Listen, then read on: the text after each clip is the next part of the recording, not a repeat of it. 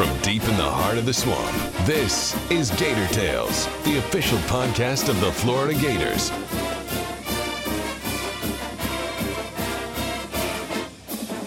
Gator Tales is brought to you by UF Health, the official healthcare provider of the Florida Gators.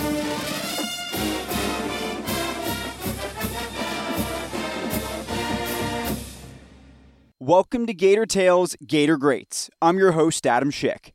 On our last episode, we took you through the early rise of the 2006 team, which saw them peak at number 2 in the country before suffering their first loss at the hands of Auburn. But going into the bye week, everything was still in front of them and all goals remained on the table. While they knew the margin for error was slim, they likely didn't realize it could be measured by a ring finger. This is Trail to Glendale, Episode 4. Before getting to the namesake event of this episode, the Gators made the 90-minute drive to Jacksonville for the annual Florida-Georgia Battle. For freshman and St. Augustine native Brandon James, it was both a homecoming and a game that held additional meaning for personal reasons.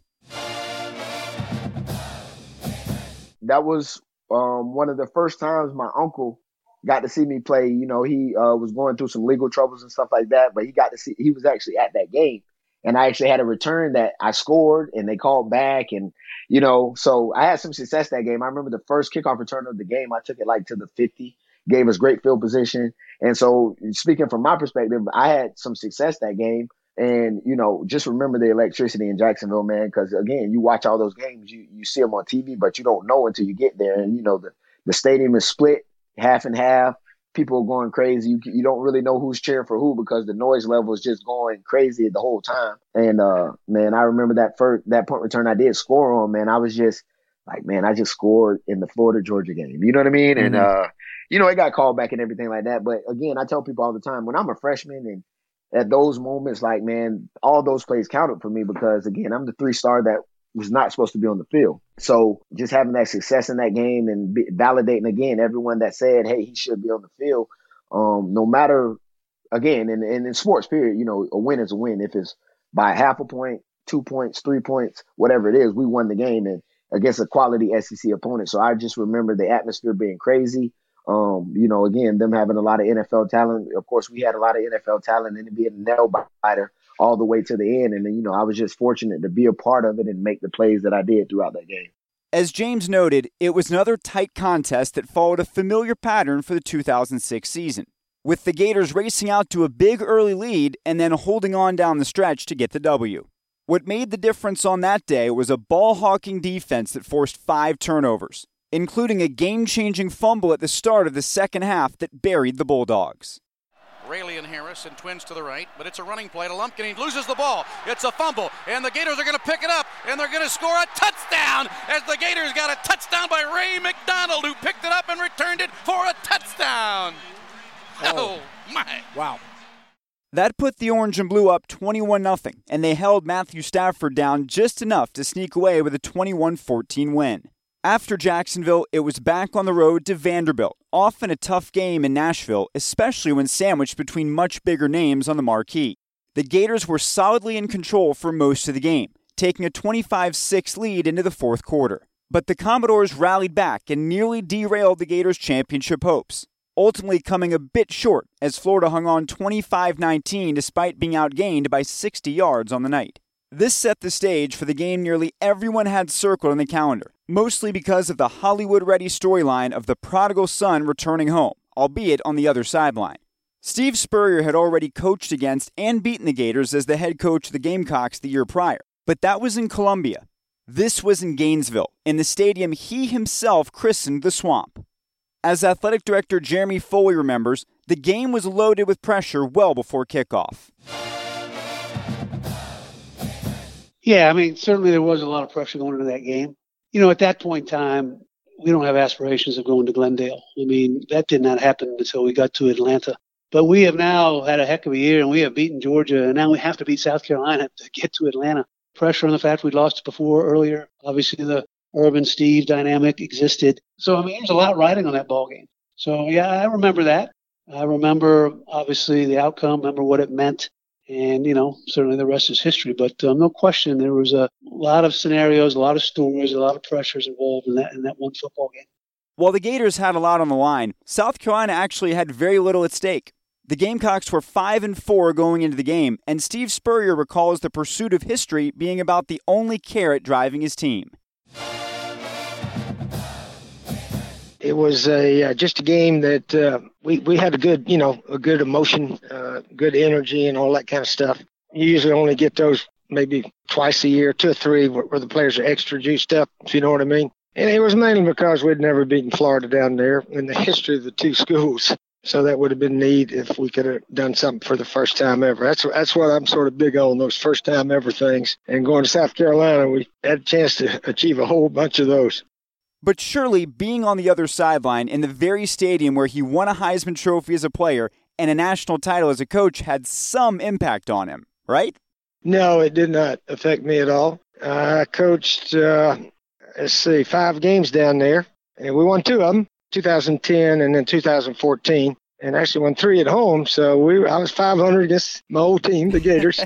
So I'll take that, since South Carolina hadn't beaten them since 1939. So anyway, I only knew about one or two players on the Florida team in 2005, and by 2006, I don't think I knew any of the guys there. So it was, my team at that time was South Carolina.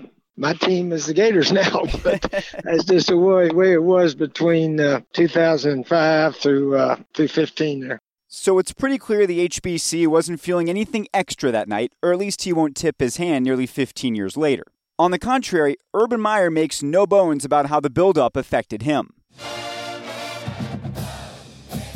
It was awful. Coach Spurrier, who's a very good friend and a guy that I admire, still we're very close, and a guy that I admire and always did. And there was a large faction of people that wanted him to be the coach in Gator Nation. If we lose that game, because we lost to them already, you're talking about it might be mutiny. And so it was, we did not play well on offense. We did okay, but I remember Dan Mullen was our offense coordinator, and we didn't stick to what we did well before going into that game. So I remember we just weren't playing great on offense, kind of behind the whole game. But reality was sinking in. You lose this game now, and that's a problem. Friendships between coaches are always unique when both are still active, as there's only so much you can really share when your teams are standing in each other's way. For that reason, Spurrier didn't sense what Meyer was feeling. No, not really. I didn't talk to him during the week of the game or anything like that. I've very ever talked to another coach. Right before the game, you may say hello and shake hands, but no, I had a lot more to worry about than the other team's coach at that time. And a lot of people don't realize when you're the offensive play caller, that's about the only thing on your mind is trying to get the ball plays in there, trying to find a good play here and there, and get your quarterback coached up. That's a full-time job. So all the outside stuff, all the things that go on behind the scenes, I really pretty much blocked all that out and tried to be the best play caller I could for our team. As Urban noted before, Florida's offense had been sputtering a bit entering the game, and those issues remained through most of this one as well. The story was special teams, and both teams missed kicks throughout the game, with Florida's senior Chris Hetland missing the mark in the first quarter on a 29-yard attempt, and Carolina's freshman Ryan Suckup getting a 47-yarder blocked in the third quarter by Ray McDonald. Entering the fourth quarter locked in a surprising stalemate at 7 apiece. Both teams would make kicks, with Suckup drilling one from 47 and Hetland putting through a 22-yarder to tie the game at 10 with just under 11 minutes left. That led to a 6-play, 80-yard touchdown drive for South Carolina that CBS's Gary Danielson marveled at. Davis to the corner, touchdown, South Carolina. That's the best called drive I've seen in 10 years in college football. Really? That was perfect. Every play call had a plan, executed. They knew exactly what they wanted to do, and they got it in for 7 points. I think we have about a 12, 15-yard run to score down in there. I don't know. It must have taken some time. That must have been what he meant. But we were not a great passing team back in those days. Decent. We were a lot better when we got Alshon Jeffrey and some other guys in there a little bit later on. I don't remember a whole lot about our drive, except that we were able to stay on the field for quite a while and probably made a few third downs. Sidney Rice, obviously, is All-American wide receiver, so we tried to get it toward him as often as we could. So, and run the ball also. But I didn't realize it was that great a drive. The Gamecocks took a 16-10 lead, but were denied the full 7 by the second block kick of the night for Florida, as Jarvis Moss swatted away the extra point and eerily foreshadowed what was to come. For South Carolina, they would need to dig in a little bit deeper defensively, as this was hardly the fun and gun Spurrier was used to having at his disposal inside the hallowed walls of Ben Hill Griffin Stadium. We did have a pretty good defensive plan, and even though we didn't score a lot, we did stay on the field a bit and, keep the clock moving. And I think some of their drives were long drives also, so we avoided big plays. As Brandon James recalls, it was a masterclass in coaching from one of the greats. Well, going through that game, of course, I knew who Steve Spurrier was. And so him being at South Carolina, okay, he's a great coach, but he has, they didn't stand toe-to-toe with the talent that we already seen from Tennessee and LSU and Alabama, all those other teams we played. So I'm like, okay, it should be a good game, but we should win. We should beat them. But I learned early on, Steve Spurrier is a great coach, man. He ball controlled us. He kept the ball away from our offense. He was kicking away from me. And I tell people all the time, I don't want to, toot my own horn or anything like that. But Steve Spurrier, if anybody can correct me if I'm wrong, but he was the first one that I seen rugby punting away from me. He literally had the punter running sideline to sideline, just holding the ball as long as he could to get the return team down there, and then would kick the ball basically out of bounds or would dribble away from me and stuff like that. And so it was frustrating for me that night. But, I learned early on, he is really a great coach, because not really having a lot of big names and being able to stand toe-to-toe with us that night. Down by 6, the Gators started their next drive with 7:40 to play and their championship dreams hanging in the balance. The Gamecocks quickly snuffed out an incomplete pass and a couple of runs that put Florida in a 4th and 1 from their own 29. Meyer could have punted, and maybe would have in another situation. But in this instance, it was Tebow time. A lot of people may not remember this, but, that drive for us to take the lead against South Carolina gave us the lead that led, obviously, to, the next drive. But we hadn't done a whole lot on offense that night. And, Urban knew how talented Steve was. And with about 6 minutes to go, we had a 4th and 1 on our own 22.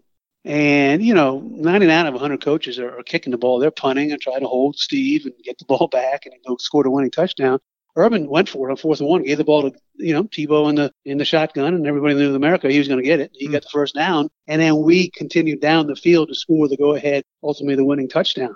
Tebow goes left to the 5. Touchdown, Gators!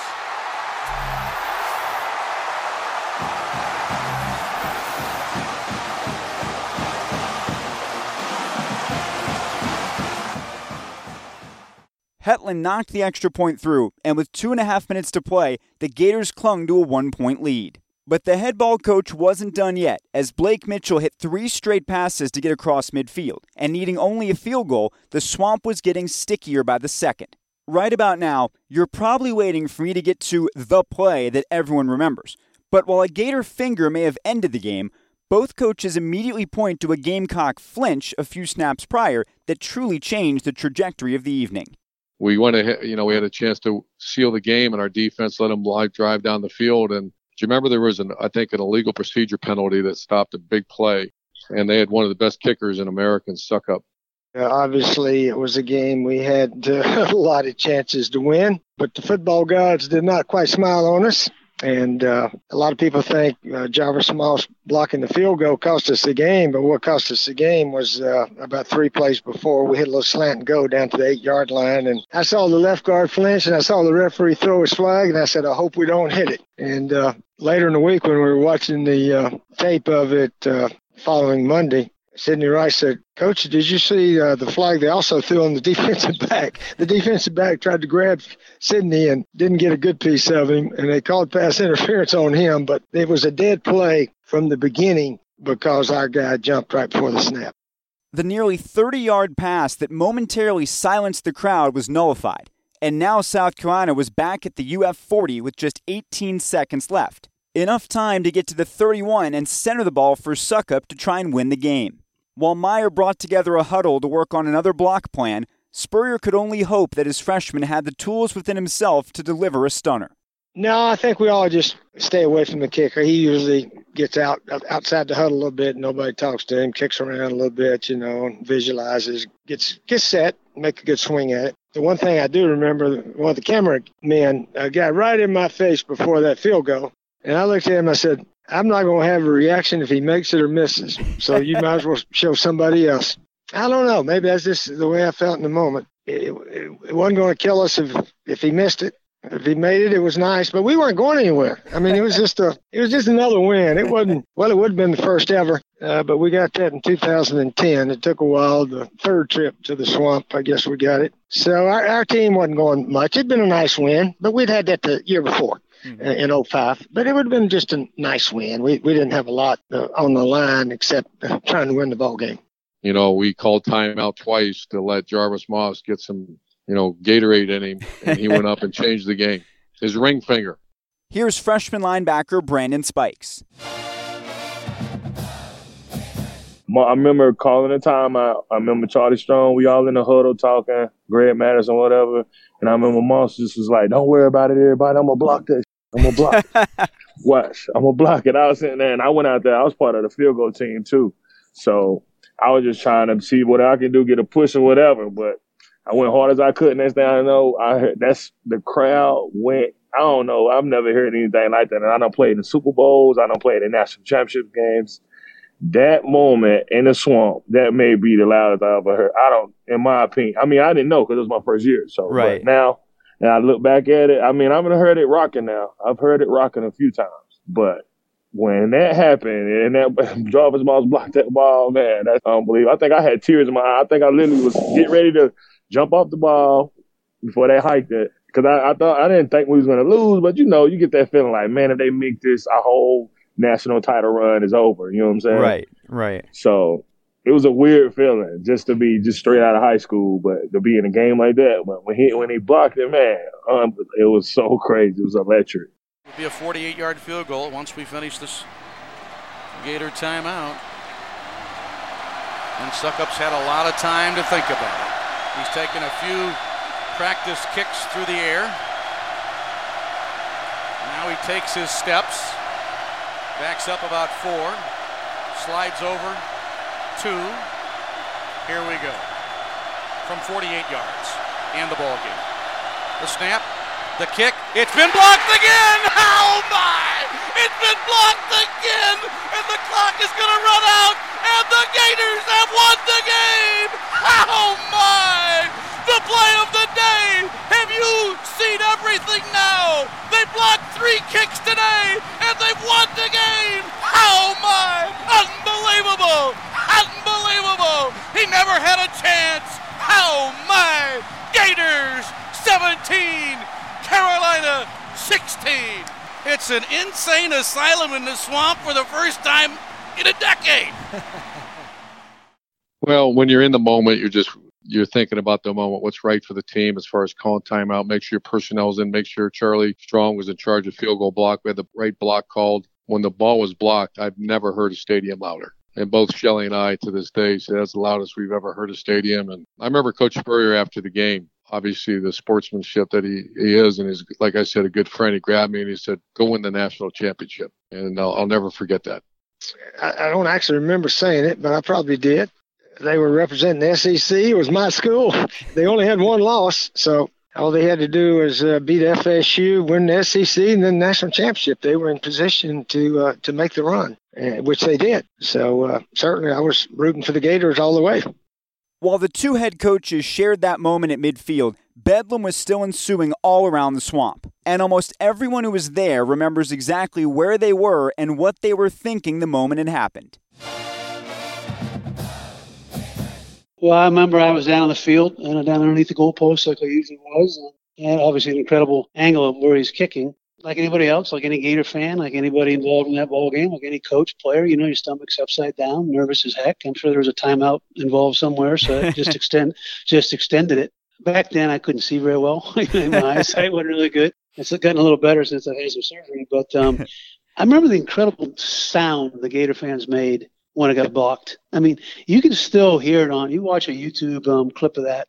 It's like a bomb went off. It's so loud, and absolutely incredible And, you can't believe that just happened. Blocking kicks are really hard to do. Plus, the guy kicking it is really good. I think he played in the NFL for a long, long time, So it's not like he missed it. We blocked it. Well, when Jarvis Moss, who's 6'6", 6'7", and, jumped out of his skin to do it, I think he blocked it with one finger. That's how close it is. That's why I always tell people, you look at the season we had from that point on, SEC title, go to Glendale, win the national championship, because a finger touched a football. Right. That's how fragile it is, and that's how hard it is to do. Certainly, that finger could have missed the ball. Kick is made, and history's different. But certainly, just remember, the appreciation for makes you appreciate championships even more, Adam, because they're so hard to do and they're so fragile. Obviously, game of inches sounds so trite, but it is so true. Jarvis Moss was just one of those guys. He had that type of ability too, believe it or not. Like there wasn't much that he couldn't do. Well, when he was crazy fast, could jump high, he was strong to be his size. It was crazy. It was a phenomenal athlete. He just, I don't know, you could just see it in his eyes. Like, and I knew how bad the seniors wanted it. I mean, not the senior, but the older guy. I think he was a junior, right? And he went on and left because they had a great season. But yeah, man, those dudes, they had so much invested in, and you could tell, right? We had just got there, but you could tell how much they wanted, how hard everybody worked, how much they had into it, and just to see him in that huddle, tell us that he was gonna block that and then go block it and win the game for us. He's like, "Don't worry about it. I'm gonna win the game." I remember it, plain as day, he said it just like that. Wow. So casually, and went and blocked it. Jarvis Moss block was unbelievable. I think we blocked 3 kicks in that game and beat them 17-16. So obviously we needed all 3 of those blocks to win that game against Steve Spurrier. That was unbelievable to watch that. It really, when South Carolina lined up, the kid had the leg. You knew he had the leg to do it. It wasn't a question of distance. It was, is he going to be accurate? Well, it turned out that wasn't the question either. It was the kick going to get past the line of scrimmage? And no, it wasn't, because we blocked it, and the place went, off the charts. Man, I remember standing on the bench, and that was probably the loudest next to when Spikes kicked the ball versus LSU my junior year. Those were probably the 2 times that the swamp basically just, you can't hear any. If me and you are standing face to face, we can't hear each other talk because it was crazy that night. We've established it was incredibly loud, and if you were there, you certainly don't need to be reminded of that, as you've probably invested in hearing aids as a result of that night. But just how loud was it, especially compared to other moments in the history of the Swamp? We'll start by hearing from offensive coordinator Dan Mullen. I think, for me, I think that was LaMichael Pirines run against Auburn this year. I don't know if you ever seen the field level of it. There's someone has a field level video, and you see the audio increase 3 different times during the run. I think was pretty loud. And, in my experience, and Brad Stewart's interception for the touchdown to beat LSU, in 2018, those were loud. But that was, those 3 moments are certainly 3 of the loudest. And at that one, I think that the place just exploded in that one moment. It would be hard. There'd be a great argument on which one is the actual loudest moment. That was there. And then obviously the last drive against FSU, I think in 97 or 98, whatever that was, Doug Johnson, Ekwesi, and then Fred Taylor, 2 straight runs, and we scored a touchdown. It didn't look like we were going to win the ball game. It was, as what did Mick say? Insane asylum in the swamp. It was crazy. And so those 2 games I remember for how loud they are. Obviously, the swamp is off the charts loud when we're playing a big ball game and having success. But I do remember that those 2 games in particular, the noise was at a different level. It's hard for me to say if it's number 1 or not, and that's not discounting the fact that it might be number 1. There's just been so many, and I sat high above the crowd with a headset on, and so it's hard to know how much natural sound is bleeding through my headsets and how much of the natural sound is artificially being pumped in my headset. Because as sportscasters, we're like rock musicians. Most of us don't have very good hearing by the time we reach this age because we've had our headsets cranked up so loud that we've destroyed our natural hearing. And so, it was tremendously loud. And sometimes, even to this day, when the stadium is really loud, I'll just pull my headsets away from my ears 3 or 4 inches as if I'm a turtle sticking my head out to actually hear what it sounds like naturally. And then I know I can't call a game like that. So I put my headsets back on just to kind of get myself back into what it's really like. So it was right up there. In that 1990 season, that was the first year when they closed in the north end zone. And it was also correspondingly Steve Spurrier's first year. So, I'm telling you this, that was 30 years ago. There was tremendous enthusiasm / emotion in beating Oklahoma State 50-7 and right on through the season. And then we beat FSU in the final in 91, 14-9. There were games in those first 2 years that were really something, including the game, I think it was in 91 against Tennessee when Larry Kennedy had a pick six that, again, ran down the southeast corner of the end zone for his pick six. At that moment, that may have been the loudest I'd heard the stadium, but I'm not discounting some of those other moments, and then you go back to the Gator win over FSU in 1997, that tremendous comeback. And then there are people, and again, because we pick up new fans all along the line, different generations and all that kind of stuff, because it was just 6 months ago. There are people that believe the stadium was the loudest it's ever been last Auburn game last fall. It was very loud. But I don't know that it was any louder than any of those other games, but it may have been the loudest for some people who hadn't heard those other games. So it's all relative to how long you've been in the stadium, how many games you've seen. And certainly the Jarvis Moss kick of now 14 years ago is in the top 10 and maybe the top 5 for sure, and maybe number 1. I usually have my headset on most of those times, so I'm not probably the best one to ask. I guess it was loud. A lot of the Gators, it didn't face me, though, because I wasn't looking for any celebration noise at the time. I go back to our 91 Tennessee game when Larry Kennedy got that interception to ice that game. 35-18, we beat Tennessee in 91. That was really loud. And then even in 93, right before Charlie Ward rolled out of the pocket and hit Ward Dunn for about an 80-yard touchdown, it was loud right before that snap. So that was loud then. And some other times, I guess, were pretty loud. 97 FSU game, and then some of those Tennessee games, I think. For some reason, Tennessee and FSU seemed to be the big noisemakers when we played at home. While only 1 point separated Florida and South Carolina on that night, they were miles apart in terms of where their seasons would ultimately end up. No, we weren't playing for the division or the SEC or anything like that. We were just trying to win us a ball game. I think we ended up 6-6 that year. So we didn't have a super year by any means. And I think that was the year the only year we didn't go to the bowl game. We were 6-6, and I think Alabama was actually 6-6 that year. And they only had one spot left, and guess who got it? Between Alabama and South Carolina, I thought.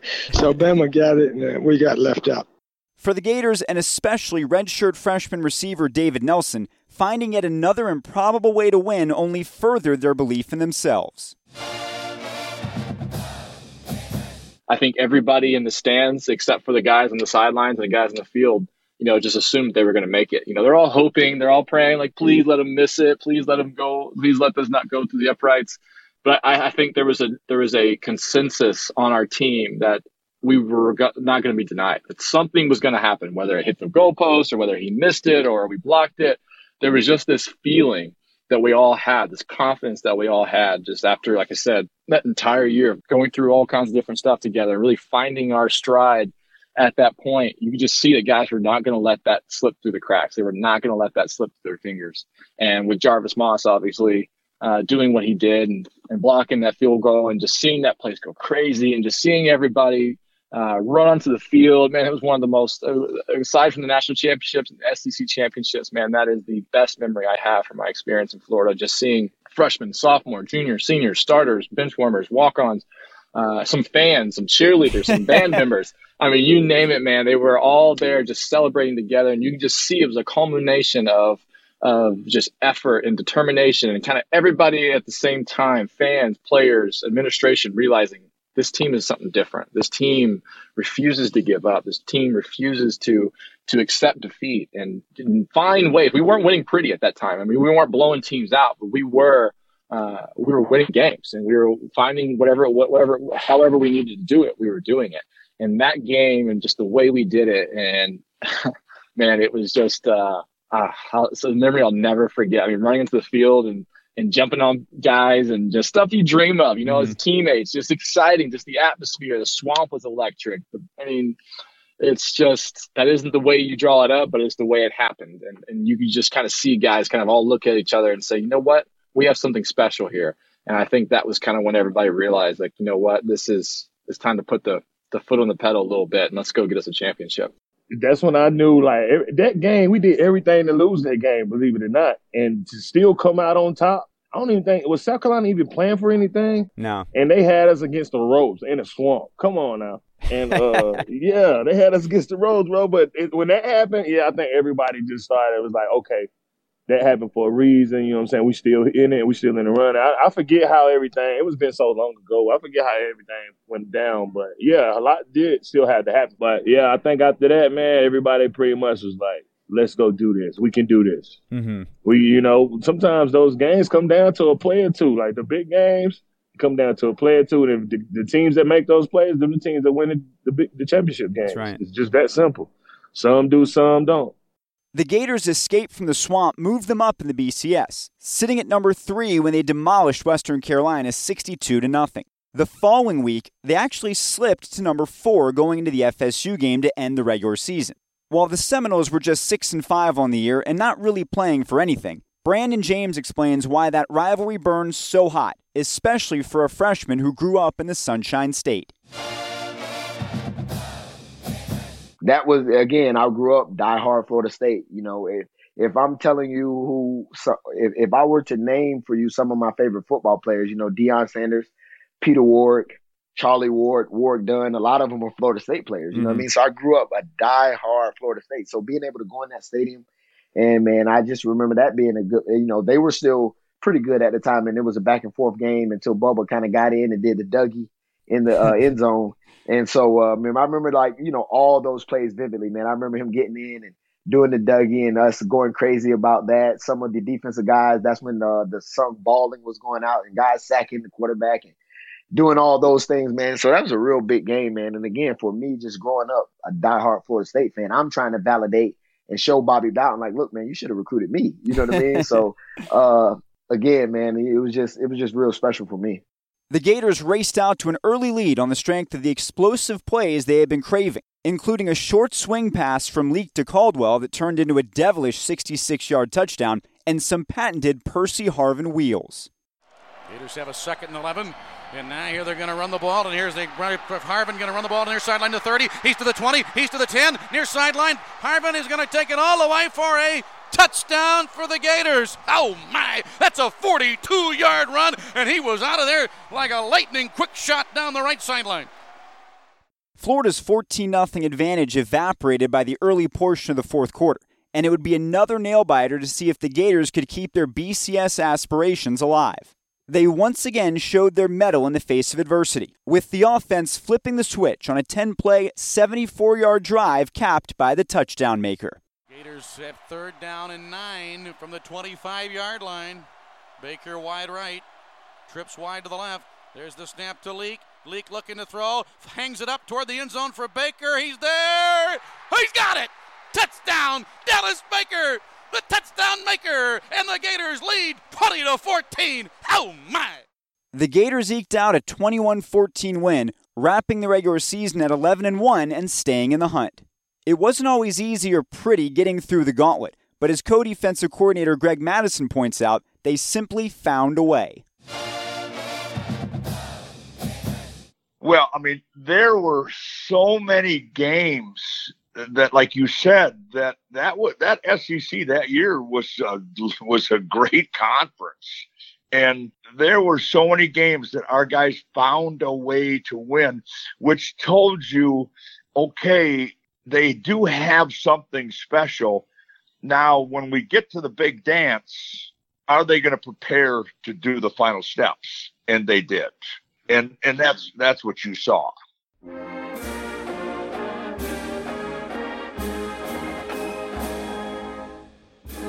On our next episode, the Gators head to Atlanta and beyond in pursuit of college football immortality.